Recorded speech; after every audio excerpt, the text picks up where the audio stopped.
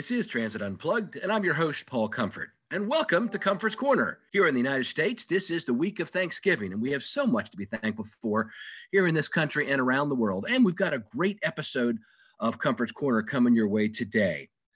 On our hotline news, headline newsmaker, we've got Alejandra Cruz, transport specialist in sectoral policies department of the International Labor Organization from the United Nations. She's going to talk to us about a recent study they did and some findings and the importance of keeping our employees foremost in what we do here in public transportation. Also, we'll take a look at headline news, a number of our leaders in the news over the last week or two, and then a look at the future of public transportation, as well as our Mike's Minute on kindness and Alea Carey's Messaging Minute. Big headline news for you today. Joe Biden, America's president-elect, has tapped a familiar California figure to run his transportation transition team. Phil Washington, the chief executive officer of LA Metro, Los Angeles County's transit agency, is now head of the transportation transition team and will oversee a panel of experts tasked with advising Biden on the decision and direction of federal transportation policies and agencies, including Amtrak and the U.S. Department of Transportation. You may have heard that Mayor Eric Garcetti in Los Angeles has been discussed as a potential cabinet appointee, perhaps as transportation secretary in a Biden administration.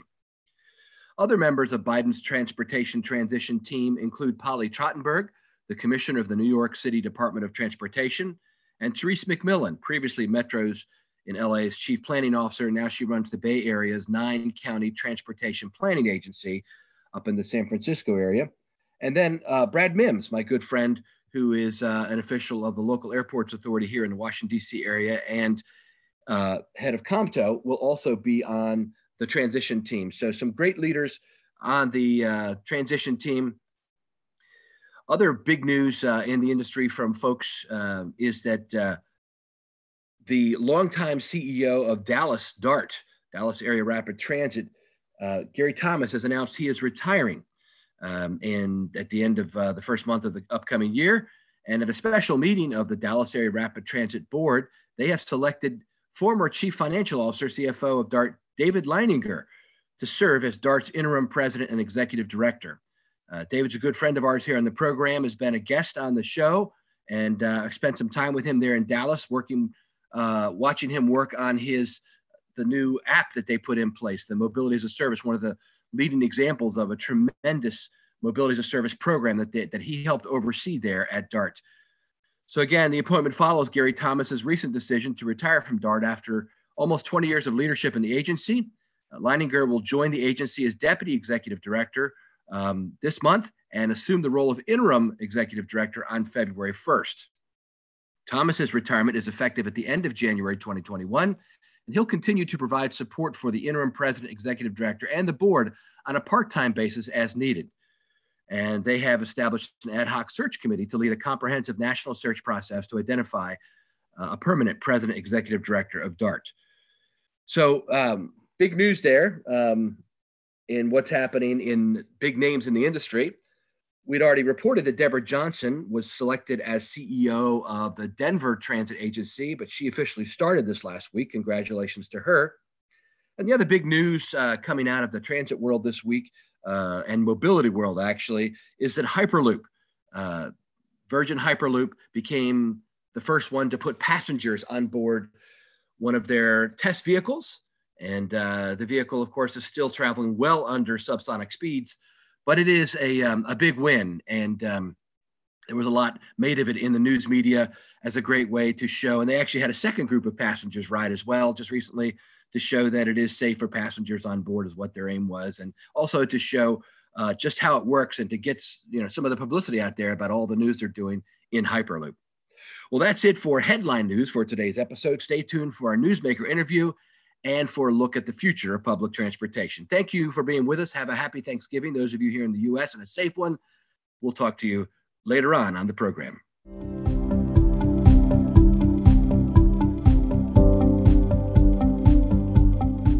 Thank you for being with us today on Comfort's Corner, part of Transit Unplugged. And today we're excited to have on our newsmaker interview hotline, Alejandra Cruz, who is the transport specialist at the International Labor Organization, the ILO, which is a United Nations specialized agency that focuses on the world of work. And we're talking today, she's in Geneva, but we always hear about all these UN organizations being over there. Thanks so much for being with us today. It's a pleasure. And hello to all the audience of Transit Unplugged. Thank you very much for the invitation, Paul. Yeah, well, when I saw that you all had done a study on urban transport services and the impact of COVID-19, I thought this is a perfect thing to talk about on our show. Before we get into the details of the study, tell us a little about yourself and about the ILO, and give us a background about what you all are doing there as part of this International Labor Organization, part of the United Nations there in Geneva. Yes, thank you. Well, in short, the ILO promotes jobs and protects people. It's an international regulatory agency that, as you mentioned, is part of the United Nations system, but it actually predates it because it was born in 1919 out of the ashes of World War I. And one of the ILO's founding principles is that universal lasting peace can only be established if it is based on social justice. And we have a tripartite structure that brings together representatives of not only governments, but also workers and employers. The mandate of the agency is the world of work, and the ILO promotes its mandate through a decent work agenda. And decent work is actually included as SDG 8 of the 2030 agenda and puts people at the center of development. The ILO promotes not only employment, but work of quality. And its decent work agenda is based on 4 pillars: employment creation, social security and social protection, social dialogue and collective bargaining. And the 4th is international standards and fundamental principles and rights at work. We also have a range of cross-cutting policy drivers like gender equality or a just transition or tripartism. But we're talking transit here. So you're probably wondering how we integrate these decent work agenda into specific sectors. So whereas most of the ILO policy departments are specialized in specific labor issues, the sectoral policies department where I work is cross-cutting as it analyzes all labor issues pertaining to specific sectors. And we do that for 22 sectors, including the transport sector. Very good. So you guys just did a study about a brief on COVID-19 and urban transport services. Can you tell us about that? Yes. So it's a 10-page brief. It was published a few weeks ago, and it provides a condensed analysis on the impacts of some of the preliminary consequences of the pandemic in this industry and its workers on a global basis. The 2 common denominators have been decline of ridership and the exceptional financial support that will be needed to enable an employment-rich and its full recovery. And we increasingly learn more about the novel coronavirus, and governments have implemented different necessary operational measures to the services to preserve lives, whether by shutting down the services or allowing for service continuity with certain necessary restrictions. And well, as an ILO official, I represent the views of all workers, employers, and governments. And I've listened to the podcast, and I think that the challenges of the industry and authorities have been discussed in many episodes. So in this case, exceptionally, I will discuss more at length the content of the ILO brief from the workers' challenges perspective to bring that to your audience. So the first section of the brief discusses the impact of the pandemic, and the impact on workers has been manifold and devastating. When the service has been shut down, it has meant in some cases that workers have had no wages, or workers have been sick or driving fatigue due to the fact that some regulations have been relaxed to face the shortages and other consequences of the pandemic. Or in some cases, given the gaps in labor law and social security systems, some urban transport workers have not been able to rely on paid sick leave and hazard pay from like other frontline workers have been offered on account of their work during this pandemic. And well, then in some cities, the reality of the situation is that 40 to 80% of urban transport services are provided by informal workers. And these workers are falling through the cracks of social security and financial programs. I mean, they're facing an almost impossible dilemma. Either they go out to work in dangerous conditions to bring in some earnings, or they sit at home with no food on the table. Plus, demand is shifting, and there is no guarantee these informal livelihoods will still be there after COVID-19. And perhaps here I want to make a specific parenthesis on women, as they have been in the sharp end of this pandemic.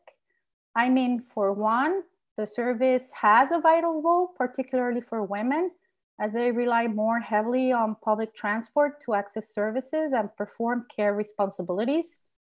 But from the workforce perspective, the transport sector is still strongly male-dominated, and violence, sexual harassment, and the intimidation by men has been identified as one of the main concerns in urban transport operations, and to attract and retain more women and talent in this sector. Also, women transport workers have been disproportionately affected by the pandemic due to the gender segregated nature of the sector and the overrepresentation of women in customer service roles and cleaning work, which are often subcontracted. In another section, the brief also documents some of the main occupational safety and health challenges, like, for example, the importance of preventing measures like physical distancing, that the ILO recommends to be 2 meters, which is a bit more than 6 feet, and the provision of personal protective equipment. And also here, I want to make another parenthesis on a word that is probably not mentioned often in this podcast, and that's toilets. I can't emphasize enough that clean and decent sanitation facilities are such a crucial issue for transport workers. This might require replanning routes, and with the close downs and other necessary measures, many public spaces used by transport workers may not be available. We also saw there's a rise of unruly behavior and transit rage, and that's of great concern. In some cities, aggressive behavior against drivers and vandalism of public transport property has been on the rise. So, for example, in July, Philippe Monguillot, a bus driver in Bayonne, France, was assaulted and died after he reportedly asked 3 or 4 passengers to wear a face mask. Workers are also at the risk of illness, as other frontline workers, they might be stressed to catch the virus or passing it on to family members and friends. And I think here, adequate and regular communication between operators and their workers is needed to boost morale, encourage self-care, inspire team spirit, and protect and reassure workers. And well, unfortunately, we can see that workers have lost their lives in New York City, London, Toronto, Bogota, Mexico City, and Paris. And these deaths have been accounted for, as these numbers have been disseminated by unions, but we don't know, or we don't have the data of worker death in informal operations or for non-unionized or contracted out workers. I think it is cooperation between management and workers and their representatives that can be a crucial element for workplace-related preventive measures. Now, on a second section, the brief discusses examples and information on responses. So, for example, at the international level, UN Habitat, another UN agency, has issued a couple of documents to support local governments to manage safe urban mobility. And also the ILO documents includes a brief overview of worker, employer, and government responses to the pandemic, including from ILO's sectoral social partners. And here I want to highlight, there's a joint statement that provides policy guidance and was adopted by the International Association of Public Transport, the UITP, the International Transport Workers Federation, the ITF, the International Union of Railways, and United Cities and Local Governments. And finally, in a third section, the brief includes a small selection of links of ILO tools, instruments, and other documents that can be useful as guidance during these times. Very good. Where can people find the study or a link to it? Sure, it's posted online and just Google ILO COVID urban transport and you will be able to find it. Yes. That's excellent. Now, you mentioned to me earlier, Alejandra, that you had read our book, The Future of Public Transportation, that you enjoyed it. What do you think the future of public transit is? Well, when looking through an industrial lens, how the future of transit might look like will highly depend on its workforce. So it will depend on the future of decent and sustainable work in urban transport services. And actually, Paul, this question is quite on the spot because I used that book because the ILO has been tasked to organize a meeting on this specific subject. And I thought it was a great reference that came out very timely.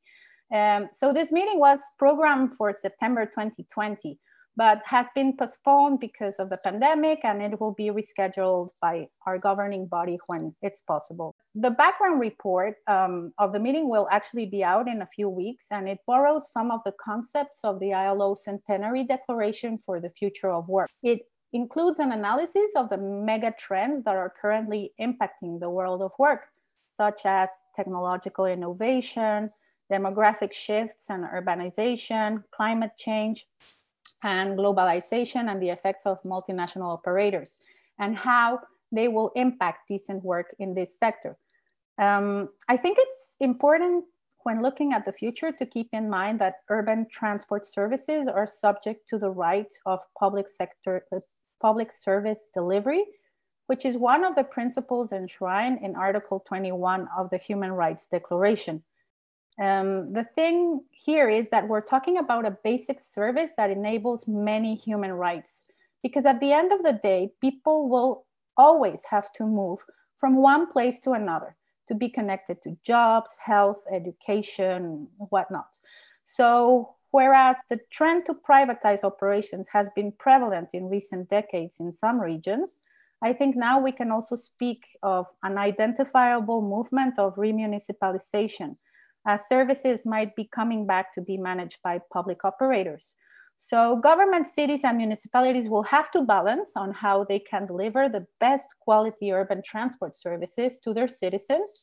And an important part of this delivery is how these jobs in the industry are promoted and made attractive, and how its workers will be protected. And there's just a sheer range. I think our sectoral partners like the UITP, the International Transport Workers Federation, Public Services International just have put on the table a range of fantastic documents that can inform policy making for the future. Can be on decent sanitation facilities, joint declarations on climate change, violence, harassment, public ownership, a push for accessibility and workforce diversity, the impact of artificial intelligence and algorithms on public services, the protection of whistleblowers, I mean, you name it. So when the meeting is rescheduled in the ILO's agenda, it will be the right time to sit down and obtain worker, employer, and government consensus, because it will be up to the ILO constituents and sectoral partners to draft and shape recommendations at the international level on how the future of decent and sustainable work should look like for this sector. That's great. And I guess to conclude, the final question here for you is, what are you hoping to accomplish with all your work there at the ILO? Well, Paul, at its core, the ILO is a regulatory agency. So in terms of its sectoral regulatory work, I mean, even the ILO's first instrument, Convention 1 of Hours of Work in Industry, encompasses within its coverage the transport sector. And after that, there have been waves of sectoral instruments and tools specific to sectors. So for example, for road transport sector, 1939, 1979, and 2019, there have been tools and instruments that were adopted. So I think we can talk in terms of regulatory waves or regulatory pendulums. And actually, I think it's important to mention that the only ILO meeting specific to urban transport services happened back in 1965. So wow. That's appropriate. That's my birth year. So that meeting in that time adopted recommendations and made a number of conclusions on the regulation of working conditions and hours of work, overtime spread over night work, rest and holidays, welfare facilities, employment of women, occupational safety and health. And these issues, yes, they're still current, and I'm not here to reinvent any wheel, but merely to support ILO constituents to draft and update any content of the regulatory principles they may deem relevant to these times, so that these principles can influence and shape policy for years and decades to come. Because why? Because governments look up to these international standards and tripartite regulatory text to draft and update and repurpose their legislation and regulation. And well, to conclude, like Jeffrey Arndt says in your Future of Transportation book, I think that transit stands at crossroads today. And COVID-19 has come in some sort to accelerate some of the mega trends that I already mentioned, and that have an impact in this industry, whether it be in terms of digitalization, greening, increased demand in cities, or formalization. But at the end, it is society as a whole that will win if these changes are implemented with a human-centered approach, and while respecting as a foundation the ILO's international standards and fundamental principles and rights at work. Thank you, Paul. You're welcome. You're engaged in very important work for our industry internationally. We're in the midst of really in the fall here on our show, Transit Unplugged, an international review. We've just done some shows in Australia. We've got your show. We'll have Mohammed Benghazi from UITP. We had him. We've got some shows from Africa. And so I thought it's really appropriate to talk to you today about the work that the United Nations is doing in the public transportation sector. So Alejandra Cruz Ross, thank you so much for being with us today and sharing with us your important work there at the ILO. It has been a pleasure. Thank you so much for the invitation, Paul.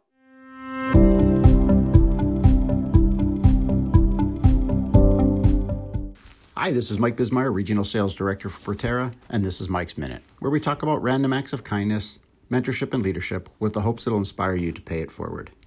As we head into the holiday season or the end of 2020, in what can only be described as a challenging year, it is at this time of year that we typically take time to reflect.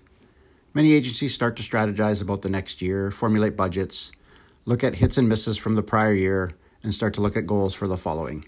This will be a tough process with the pandemic and the operational challenges we have been through and the continued unknown. But what we do know is that thanks to the dedication and bravery of our operators and associated support staff, essential workers were able to continue to get to their jobs in 2020 in a year that was critical. And transit continues to provide world-class service, moving people every day, keeping communities connected. Let's not forget that many of these actions were while our essential transit workers put themselves in danger to carry out these tasks. It's good to give thanks, so please take time out to thank someone who has selflessly gone above and beyond this year. We forget sometimes that every person we interact with, colleagues, peers, businesses that we frequent, all have lives behind the scenes, and we do not know the challenges or adversity that they may have faced. We just count on them for showing up, which they have continued to do. It's important to be kind, empathetic, and appreciate the service dedication of our transit industry. Thank them, thanks for listening, and kindness is cool.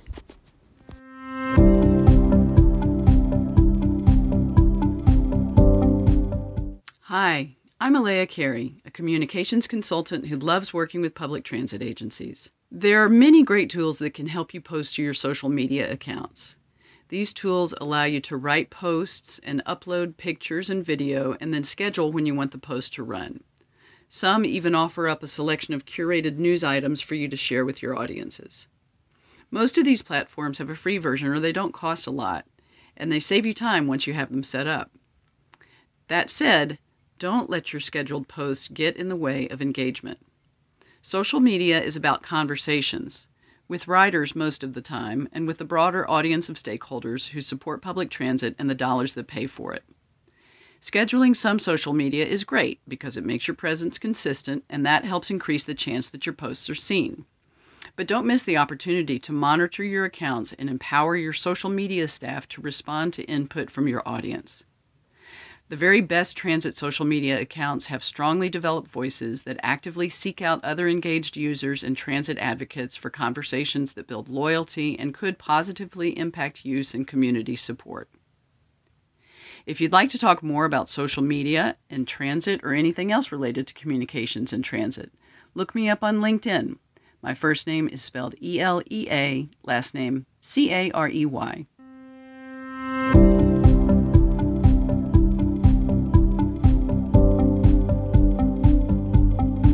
Thanks for sticking with us here on Comfort's Corner, Transit Unplugged, the leading podcast around the world for public transportation officials.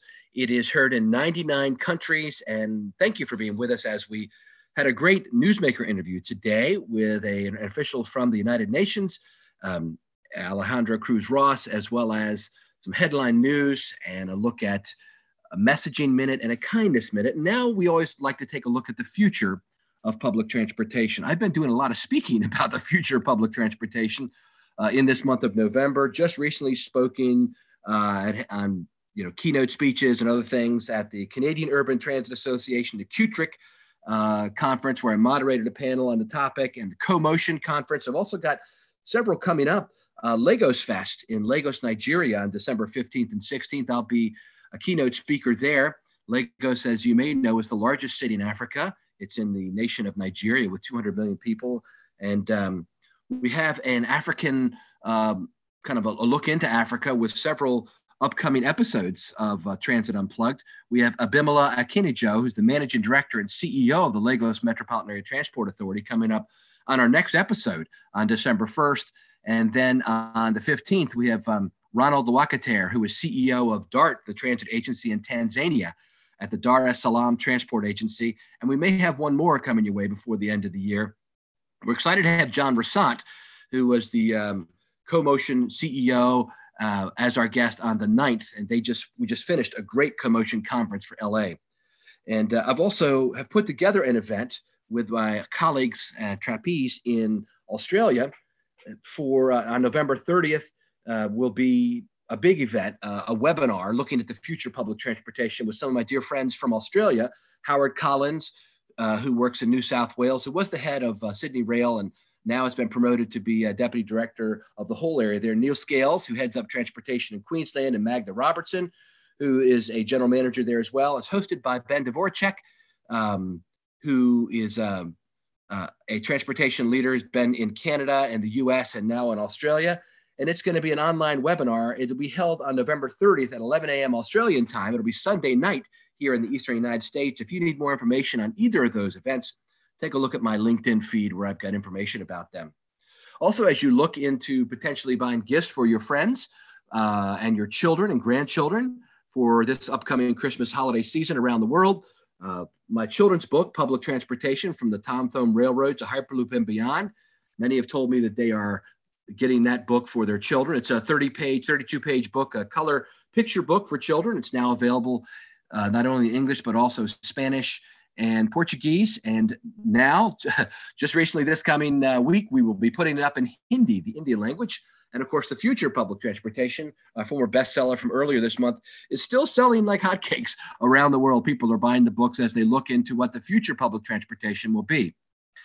I want to tell you about what the future of transportation is right now in the next few minutes. APTA, the American Public Transportation Association, recently did a study. Actually, Phil Washington, who, as I mentioned earlier in the show, is heading up the Biden administration's transition team, headed up a study for APTA on COVID-19 and the recovery efforts that people are making. And I'm an alternate member of BMBG, and we recently had a program where it was explained to us what the 6-month study found out. And it's very interesting. Transit agencies are pursuing these technologies in pursuit of responding to COVID-19 pandemic. The number one thing that they're doing is contactless payment solutions, right? These are anything such as wearables or contactless cards, moving to validators. I wrote an article for Metro Magazine earlier this year that showed that the death of the fare box was something that may be coming as a result of COVID-19. And this, of course, points in that direction. Number two was on-demand applications. People want to be able to book their trip online. Common payment platforms and mobility as a service applications were number three. And then vehicle cleaning such as UV lights, vehicle cleaning, biometrics, taking people's temperatures and ventilations were keys. And I thought it was interesting that transit agencies have kind of reversed what they were doing in many cases as they analyze what is their top performance indicators, key performance indicators. You may recall that, our number one key performance indicator in the industry has long been ridership, but now it is customer satisfaction as we try to get people back on the vehicle. And as we convince them that, this is a safe experience for you, customer satisfaction becomes number one, ridership number two, and access to mobility options is number three. And the data management and analytics capabilities that agencies are considering employing to support transit operations are including occupancy in the GTFS real-time feed. This is a big topic right now, one of the top trends in the country. You may recall earlier on an episode of Comfort's Corner, I interviewed David Gerstle, the Chief Digital Officer at MBTA, and he talked about this real-time information that they're putting in the hands of passengers so you can see, how many people are in the vehicle. They're also using public health data for operations decision support, and they believe in creating a more robust data management platform to support flexible, dynamic operations environment. APTA said that transit agencies understand the need for transparency, data-driven social media campaigns to keep riders informed, and public awareness and marketing campaigns to encourage riders to return to transit. Some of the service modifications and cost containment that agencies have done to respond to COVID-19, about 80% of them have done service reductions, which we've seen. Unfortunately, some of them may be longer than expected. Travel prohibitions and capital expense deferrals, more than 70% of those responding to the survey from APTA said that they were employing these two approaches. And then a hiring freeze, about 40% of those surveyed said that as well. And technical solutions aimed at increasing health and safety included physical distancing, touch-free devices, surface treatments, and ventilation and air sanitation is what agencies were looking at. When it came to touch-free devices, they were looking at automatic fare collection, phone-based app fare collection, automatic door opening systems, and voice-activated systems such as TVMs and elevators. And when it comes to physical distancing, the detail there was they were displaying the real-time passenger density on your phone app. They were doing passenger counting, monitoring density at entry points, showing distancing requirements on platform signage, and displaying real-time passenger density on electronic screens. That's a look at the future of public transportation, what public transit agencies are doing in America right now to respond to COVID-19. Thank you so much for being with us on this and every episode of Transit Unplugged. Be sure you subscribe at transitunplugged.com. I'm Paul Comfort. Thanks for being with us on this episode of Transit Unplugged.